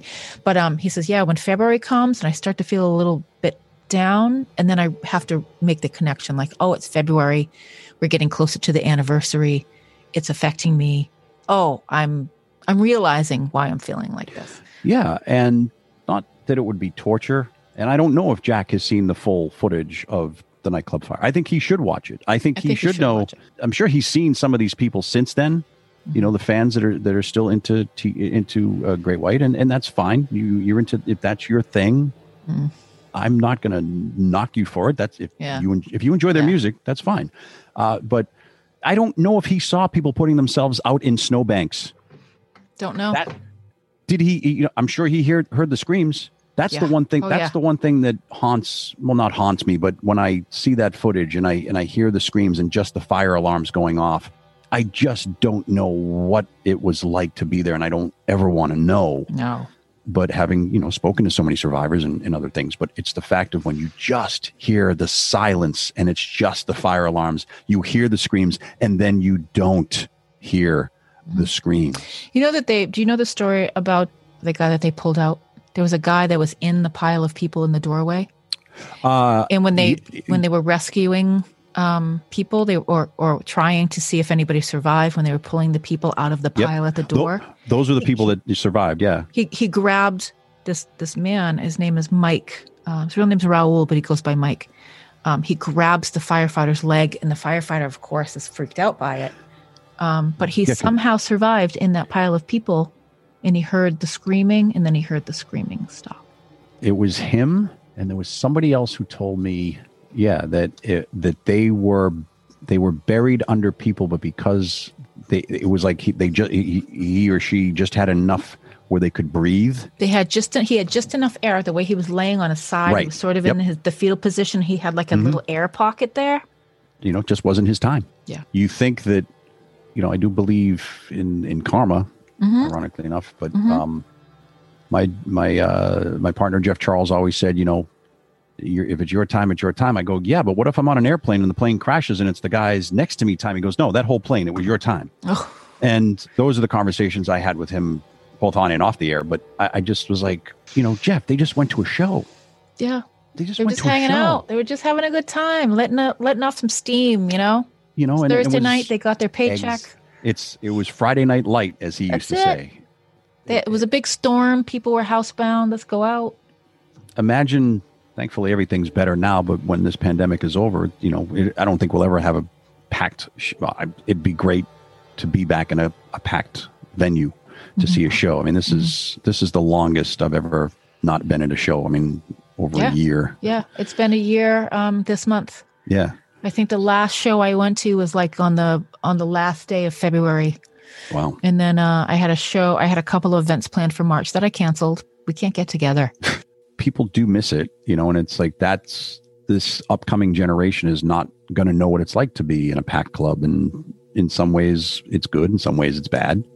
You know, I just remembering the video, and I don't know if Jack was outside or if he was on his bus with his head under a pillow and not hearing anything. I mean, those are the sounds. Like, that's what I've been told. And I know that the book that you're reading is to be more definitive than the other books that have been written, because it was done by someone who reports the news. This is based on a lot of the grand jury testimony that was unsealed that nobody could get. And that's the other thing. I didn't realize this documentary that I forget the name of it, but it should be out in the next couple of years. They wanted Steve Scarpetti. That's how I got involved with it, because I don't work for HJY anymore. The company, even though he spoke to the grand jury and they will use some of his testimony, the company wouldn't let him be in the documentary. Is that right? Because he still works for the company. Exactly. Huh. I found out, I ran into my intern because she lives in the area and I see her every once in a while. She spoke at the grand jury and I didn't know that. And she said that she was on the stand just bawling her eyes out. And so I said, I'm going to reach out to the director and see if at least you can give an account, you know. And she wasn't even working that night, but she was hanging out with, you know, that's, like I said, that's what they did. It was hangout, yeah. It was it was the generation behind us that they were starting the nucleus of their friendships. And, you know, that's what it comes down to. And I don't know. I know people get together. I know people probably visited the site yesterday or Saturday, you know, to pay their respects. But, you know, it's a day that, again, it's ingrained in my head, you know, until I'm no longer here, that, you know, there were just ways and things that had to be handled, and how did we handle it? And, you know, we had to take off. I had to remove every song that had fire in it. Yes. And obviously I vowed that I would never play Great White on my radio station again. I guess when I left, it had slipped on somehow, like on a specialty show or something. I wasn't involved when it happened, but you know, so there was that. But we had shirts because we're a rock station. We were told to get rid of all the shirts that had flames on around the logo or on our sleeves or on our backs. I did throw them all away. I wish I had saved one. I mean, I have other T-shirts and swag from the station, but you know, but it was just trying to deal with it. And I just remember that Sharon Shafino, who I replaced as music director, has a great voice. And I want to say she sang Amazing Grace at the Civic Center at that memorial service. And I was there at the bottom of the steps to get her. And that was like the first time, it was the second time I had just lost it, you know, and, you know, it still affects me every once in a while. I tear up, you know, I think about, we won 6 Super Bowls. How would Doc have felt about that? You know, it's, you know, and, psyched. You know, and that's the thing. It's like he had a great sense of humor, and you know, I think he would have been 60 this year. Wow. You know, still looked like a kid. It was that good Portuguese blood. He was like the rest of us. He's just a passionate guy, funny guy. When it came to the radio station and mechanical stuff, you know, he's not an engineer. You know, showed up, did his show, was a good soldier, and, you know, helped us whenever we needed it. I mean, he started as a sales guy. He ended as a sales guy. I just wonder how more so Jeff than Mike, because Jeff was friends with Doc and there was a relationship there. And John DePietro, who's mentioned in the book, went to school with Doc and Jeff. And I guess John had been asked something, and even though their relationship was friendly, he basically threw Jeff under the bus, I think, or was willing to talk nasty about him or talk negative about him. But he was a talk show host and he was looking for something to do. But there was was it Dave Kane? I think that was his name. Dave Kane's son was underage and died at the fire. Wow. Like I don't know if he had a fake ID. I don't know if that's touched upon in the book, but he was angry. And I understand why parents would be. Their loved ones weren't kept safe. Yeah. I mean, I totally get it. When you put the equation together, it just goes back to ego yeah, those people died, but I'll never see them again and I'll never be in Rhode Island again type of thing. I have a conscience. I would feel horrible if something like that happened. I mean, I know the Dedarians were vilified. I know the night the building was still burning down. And I probably already said this during this conversation. The building was still burning, and Chief of Police of West Warwick said, oh yeah, they're going to be criminally charged for this. How can you say that when you have no idea what's happening? We have no idea the death toll. I mean, and it started there, and it continued from that point on. So the Dedarians, whether they were, wholesome, Boy Scouts or not, they were the villains from day one, no matter what. Yeah, they're the evil club owners that ruffled some feathers in the neighborhood. I'm sure the chief of police, they were evil. I got them now. Money grubbing, didn't give a shit about it. I mean, that's what people think of them. Yeah, but isn't that most club owners? That's what everybody thinks, And there are good ones. But these guys really didn't know what, to me, reading, they didn't know what they were doing. No, they wanted to make a quick buck because it was a good secondary market to get the bands coming up from New Jersey and Connecticut. Like in between New York and wherever else they could go north. Yeah. If they weren't playing Boston, we were usually as far north as they would get. Maybe the western part of the state, again, for AAF to play the Palladium, or maybe go to New Hampshire. That would pretty much be it, because there was no market for them in Boston. You're not going to play a club in, there are no clubs in Quincy or the South Shore anymore that would have bands like that. There's like the club in New Bedford, that they would play now. They're not going to be playing the Paradise or no, because that again, it comes down to Boston being a college town. Did people that went to BC and BU and all the other colleges around town in the 80s listen to hair bands? Yeah, I'm pretty sure they did. Yeah. Hair bands were, they were goofy. As much as I loved Twisted Sister, how do you take Dee Snider seriously when he's, in drag? Kiss was one thing. Kiss is not a hair band. They transitioned into a hair band. They came up in a different time. They were more glam, like the New York Dolls and that era.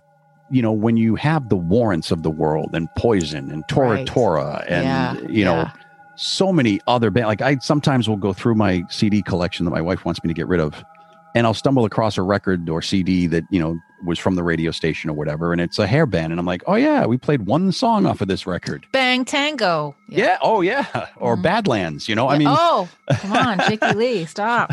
So there's a lot of that. And again, it could have been any one of those bands. That's, we saw Jamie Lane, the former lead singer of Warrant, who since passed. Scarpetti and I went to see him at some club, and I think it was after the Station nightclub fire. I want to say it was Lupo's, maybe, or someplace smaller than that, but there was nobody there. It was a good crowd for it was Rhode Island, but it was maybe 100, 150, maybe 200. I'm not even sure. But it was just him and a hired guns. Yeah. Same situation, but he's someone who, I never saw that ego about him. If you're Vince Neil or... Vince Neil, I bet, played the station a lot. That's a Vince Neil kind of room, right? He might have. Tesla played it a lot. Tesla's not one of those bands. And Tesla did, as a matter of fact, Tesla was one of the bands that played the benefit concert at the Dunk. And by the way, the Doc was the guy that came up with, we started using it on the air as the Dunk. He was like, what about the Dunk? That's how we started calling it. Yeah.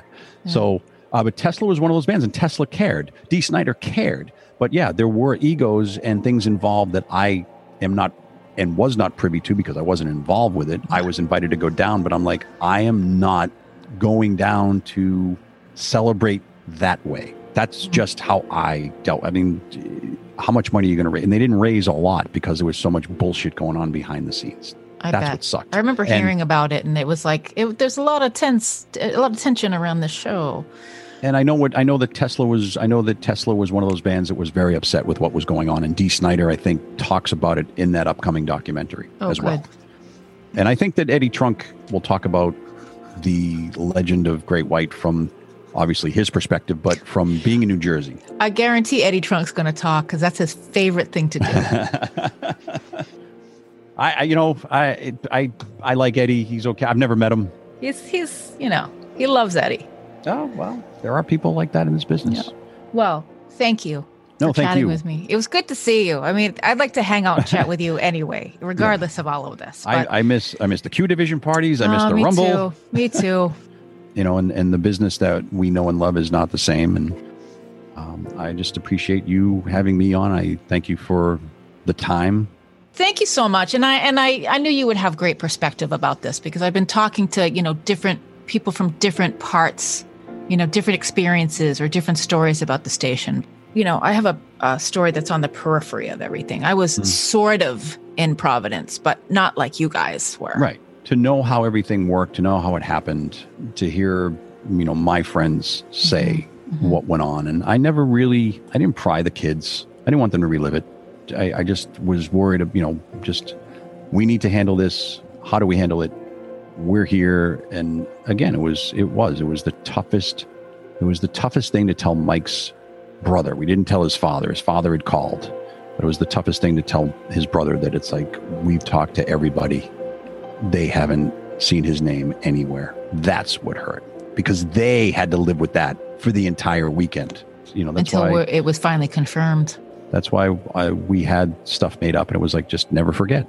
These people, they just wanted to go to a show. That's all. They're just people wanting to have a good time, like so many of us. Like we would all love to be doing that right now. We would all love to be at a show. Sure. Hanging out. Sure. Outside of a goddamn pandemic. All right. I'm going to let you go. Look, it flew by. I'm going to go feed my dogs. All right. Thank you very much. Thank you, John Laurenti. I spoke to John via Zoom. That's why we can say it was good to see each other. Thank you for listening. This has been a very heavy storyline, as they all are. It's a very heavy burden. The death toll was very high, and it rippled. The ripple effect throughout the community was, innumerable, really.